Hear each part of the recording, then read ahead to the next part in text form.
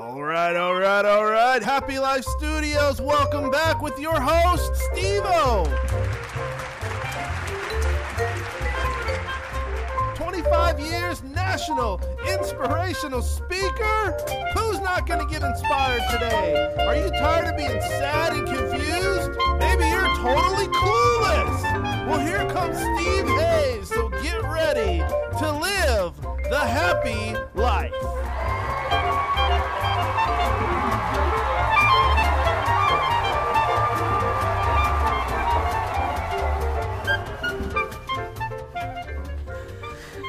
Hi, I'm Steve Hayes. I'm Steve Hayes' wife, Christine. Actually, it's the other way around. I'm Christine Hayes' husband. That's true. It is true. How about that? And I think the purpose of us getting together right here is to just kind of explain to those that might be interested who we are, what we do. I'm glad that you're interested in our Happy Life podcast. And so, Christine, if you were to put into a word or a paragraph or something, I mean, who would you say you are? Well, back in 1966. They made a Mustang. They made a Mustang that I drove when I was 17. No. You're a spoiled rich girl. That was a 67. I was born. Of course, that makes a big difference. From my mother. Yeah. I took your joke. Oh, nice. Now what am I supposed to do? Come up with a new one? Yeah. Well, that would be novel. Get it? New joke. No. Anyway. Yeah. You're funny now. You're a comedian, obviously. I would say that I am a mom and a wife, and I love being a mom and a wife. And I am a supporter of what we're doing here and part of spreading the happy message. So if you want to know more about, like, Mimi. Yeah. Okay. I'm kind of a closet funny person. You are. Like, my family knows, my sisters and my brother and my mom and dad, they all know that I'm kind of funny, a little bit of a dry humor. Most people don't know that about me, and She makes me reserved. very funny because when when you say a joke, whatever, I give you your material. Yeah, she doesn't say it loud enough, and so I'll repeat it, and everyone will laugh at me, and then she gets mad. But I'm like, hey, it's on the delivery, it's on how loud you say it. So yes. You definitely have an amazing sense of humor. You love to laugh. I do. I love laughing and goofing around with the kids, our boys, which we have 3 of, 20, 15, and 13. And they are awesome, and they keep us busy. And then other than that, I like to do a lot of different little jobs. Besides all the stuff that we do for our nonprofit, I also am a volunteer for our band program in the school district. I've been doing that for 4 years and really involved in that, and have a few other part-time jobs with, like, the youth symphony. And in my spare time, I'm a gamer and a reader. You are a gamer. Yep. I like to play games. For sure. Online games, MMO, RPGs. Hey, watch your mouth. This might be a family thing show here. And I like to read a lot. So yeah. when we end up getting married, by the way, do you remember when you met me? It's amazing that if you were to meet both of us, you'd be like, how did he end up marrying up to her? I think God had mercy on me. I'm not sure what sin you committed that you end up stuck with me, but I'm okay with it. But you remember when you first met me?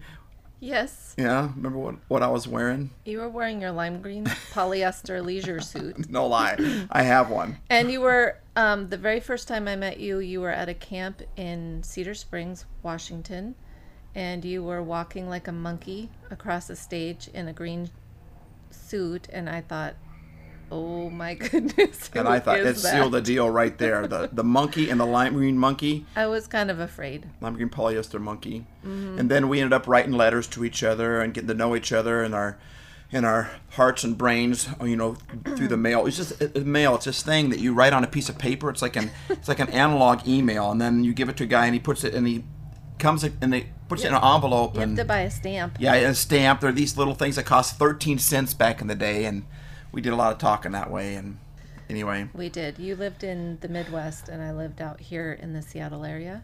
You know, and you knew that I was called to the ministry. Mm-hmm. You knew I was called to travel and share a message, and yet you decided to say yes anyway. Well, I had gone to college at Northwest University in Kirkland for 2 years.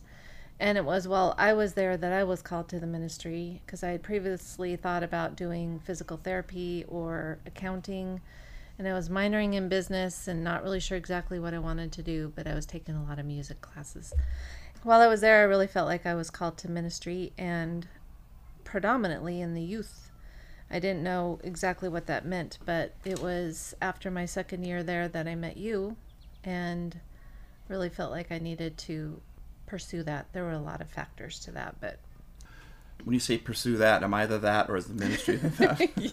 You're the that. Well, I guess a lime green polyester monkey would be considered. What else you call it? I packed up my little car with all my stuff and drove out to Wisconsin. And I'm so glad that you did. You took a big step there to do that. So could you explain to those that might not understand what that means, or think that they know that their version of it might be different than yours, but when you say you felt called into the ministry, can you kind of explain that at all? I just felt like instead of the area that I was planning to go into, which was probably something in business, or like I said, I'd been drawn to physical therapy or something like that. I felt like when I was at school that my focus changed more to not just being about me and what I was going to do, but more about how I could help other people in a way that, not that accountants and physical therapists don't help other people, but in a way where I could really help change people's lives on the inside, and their spiritual sense, their emotional, and what am I trying to say? Their self-esteem and that kind of thing. I just really felt like that, especially the with insides youth, of them, not just the outsides. Yeah, I just felt like, especially with youth, that I wanted to really pour into them and kind of help them through. I had just come from high school, and it was rough in ways, so I just felt like I wanted to be a part of that. So when I met you, you were doing a lot of youth. You really had a calling to be in youth ministry, so I really felt like I wanted to be, I don't know, I felt a connection with you in that, not just, our own physical connection, but just the area of the direction that you were planning to go. So how do you feel about the whole Happy Life podcast, Happy Life Studios, the direction we're headed now? And to think about, did this thing turn out how you thought it would turn out? Maybe I'll ask you that first. How did things turn out compared to what you had thought about when we first got together and you decided that you wanted to? Well, you had talked about traveling full time, and I thought that was cool. Then you youth pastored, and I thought that was pretty great, and we spent a lot of time pouring into kids in that way. And I kind of had felt like I was going to be a youth pastor's wife and be involved in youth ministry and be a part of that. So and you were. Yeah, and I was for quite a while. You did a great job with it too. Thank you. I tried. And then I like to goof around with people, so it works. But I think when we both felt like we were supposed to travel and do this on our own full time, I think I was made for that. Yeah. I just think I was made for that because I'm a very independent person in my own way. Even though I depend on people, I like to be alone and I like to have my own time, and not everybody is able to do what we do because there's not a lot of stability to it. There's a lot of moving pieces to it. Ups and downs, and yeah, scary parts, exciting parts, roller coasterish. Yeah, and I felt like that was, I don't know, I felt more connected and in my niche when we started doing that. Even though it was scarier, we didn't have the financial stability that we did as pastors, but I felt like it was more my niche, and I felt like it was more yours too. When we traveled, and then then you had to start in the beginning. We traveled together. That was great. Yeah. I mean, we were literally living in a van down by the river. And then we had a child. We had a child, and things changed a little bit. And I think if we did it again, didn't have the same feelings about traveling. No, but I think if we would have known what we know, after your second, third child, you just make him travel, and it would have been great. But we started going down that, and then you started staying home, and I kept on traveling, but it is nice. I mean, I wish everybody would travel every once in a while, because it just, when I come home to you, it's just such a great thing to see you and realize that what I really have, who I really have. Using your own bed, your own shower, it's just, when people live at home all the time or they always travel together, they don't get that. But absence really does make the heart grow fonder, you know. I remember when I first asked you if you liked this traveling thing, because I was traveling, you were staying home. Yeah. And remember what you said? I said something like, yeah, are you kidding me? And then I asked like why, and you said, I like it because when you're home, you're home. That's nice. When I'm home, I'm at home. You know, if you add up all the hours, you know, I'm gone a couple weeks and I come home for a couple weeks. If you add up the hours, it's as much, if not more, as if I was working a regular job, you know, 8 to 6 or something like that. But then you said, but when you're gone, I like that too. And I said, I will never, ever ask you that question again. You just kind of did. Yeah. Well, I guess I did. Thanks for bringing that up. Yeah. But I know what you were saying was with that whole thing. Well, why don't you explain what you were saying with that? Well, I was starting to say, I don't know if this is what you're asking, but I feel like now that we're doing what we're doing, it's more your niche too. Because one of the things I think you've always been really great at is discipling and talking to people one-on-one. Just kind of working with someone one-on-one and helping them through tough times and helping them with practical ways. A lot of people can tell you what you need to do or tell you that you need to change, but you're really good at showing them how to do that. I believe that a huge portion of what you do isn't on the stage. It's when you sit down with people at a table and have a Coke. Instead of talking to a large group, it's and you're great at that too, but I'm just saying that I think that some of your most effective ministry has been that one-on-one time or that one-on-three time, you know, where you're sitting with a small group of people or you're sitting with one person and you're just sharing your heart with them, and you're always so real. That's what people say about you all the time. You're a fun person, you're a real person. They feel like they can be themselves with you.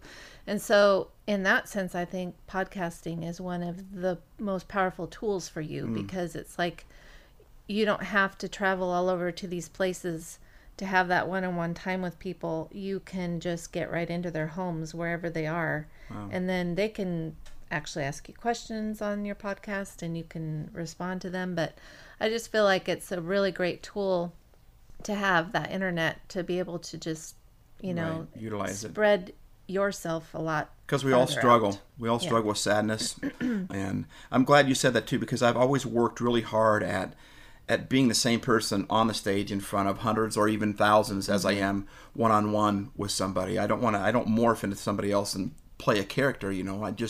Me talking, and podcast is very natural to me. I just sit down and I just picture you listener on the other end. I just picture you listening. Yeah, he does. He actually looks at the wall and I can tell he's looking at. Maybe you should draw faces. Maybe I should. That would be scary. If you notice a big change in my podcasting, that's probably what happened. So you mentioned about this new direction that we're going. What is that new direction and how do you feel about it? Well, I'm excited about it because I believe that you're going to be home more often. But I also feel like, it's not just you traveling all the time and leaving the family. I know that's been hard on you a lot of times, even though you like traveling. I do, but the older I get, the more difficult that is, for sure. And, you know, I've likened us many times to military families where it might not be for a couple of years that you go, but you're gone for a lot of times, and we have to deal with that reentry every time you come home and having to. It's not just mom anymore making the decisions; it's mom and dad. And we should do a podcast on that one of these days. Talk about what it's like to do what we do. That would be really good. I'm sorry, I just cut you off. What? No, I mean, so I think kids. Well, just it's been hard on the kids too. I think even though it's kind of what they've known their whole lives, and so they've adapted really well, and they're great with it. But it's not a normal situation, so. I think podcasting, in that sense, people don't normally put my name and normal in the same sentence, so that's true. That is really true. But I think, first of all, it's going to afford you to be home more, which is a good thing. And also, it's just, like I said earlier, just the opportunity to get the message out to more people and, do that more. So the podcasting is kind of going to be your focus more, our focus more. Well, and multicasting, it's not even a term that many people are using much yet, but taking the podcast and from the podcast, dozens of different ways to take that same viable message to help people out. Because I believe that that's what we are. I think we're messengers. So what do you mean by multicasting? Multicasting, that's taking one message and spreading it out in numerous venues. You know, through blogging, video blogging, through books, through curriculum, through... right now I've got over 24 different ways that I'm working on taking the same message. So like before, you know, it's funny because now I can stay home with my family more and actually even be more effective and reach more people through the internet and go anywhere. Anytime someone is hurting, they can come from around the world and visit that site. I even believe that God has a lot to do with that sometimes too. I think I've landed on places before, internet sites or people before where all of a sudden it must have been a God thing because I wasn't planning on being there, but I was very encouraged afterwards. So I think that the message now is going to be more widespread, and I'm going to be able to even stay at home more. And because here's the problem that I have when I go to speak is that it's one and done. You know, when I speak, the moment I finish and say I'm done, it's most people. I mean, I can't even remember what I spoke on 5 minutes ago, let alone anyone else. And I just hope that something I said will change your life. But for the most part, people leave and they go on their way. But you take the same message and you put it in numerous podcasts and in multicasting and all these different venues and write it in a book. And now it can be shared. Now that can be keep repeated. It's the gift that keeps on giving, Clark. You know, and so I'm really excited about that because I really believe that that's what God has made us to do. I think God has made us messengers. I think He's beat this message into us. He's loved this message into us. I mean, we've been around the block a few times, and life didn't turn out like we thought it would, you know. But we have learned from that, and like you said, a message of encouragement. Just got done talking to a friend of mine who just said, you know, that when I asked him who he thought we were, and he said, "We're just joy." You know, and that's really what I want to do. I think that's what we are. And I think one of your biggest roles is there's not a lot of women that could do what you do, to be home.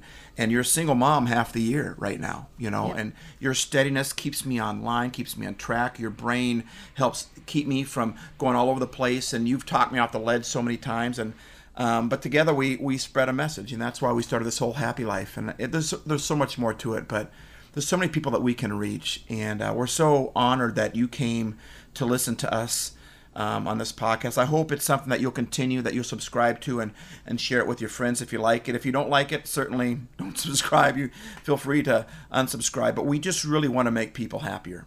We want to help change people's lives for the better. Yes. And not just make them happy based upon circumstantial evidence, but make them happy give them some tools and some tips, and if nothing else, from the mistakes that I'm making or have made in the past, to let us know. I just think life is a lot like golf. Golf is a very difficult game, you know, and that's why I like it so much. And my wife is called a golf widow for many years, but it's so. Like it very much. But golf is so difficult that I've learned one thing. Sometimes I have to throw the scorecard away. Sometimes I just have to cut myself some break because it's just tough. And life, sometimes it turns out we end up in the woods. We end up slicing it in the woods, or we end up hitting a really bad shot. And what do we do from there? Well, I think sometimes you just need to drop into the ball and not worry about it. And we need to cut ourselves some slack. And that's what I want to help people do. And I'm glad you're on my team and on my side and got my back. And together, that's kind of what we're here for. That's kind of what Happy Life Studios is all about. And it's more than Happy Life Studios too. It's also, you know, a lifestyle. So any closing thoughts that you'd like to tell the people out there listening? Both of them. Your mom and mine. If you don't like it, don't badmouth it. Yeah. We just want to help. Yeah, we do. And we want you to have a happy life. I agree with Christine. Have a happy life. Thanks for listening. Make someone happy. Make just one someone happy. And you will be happy too.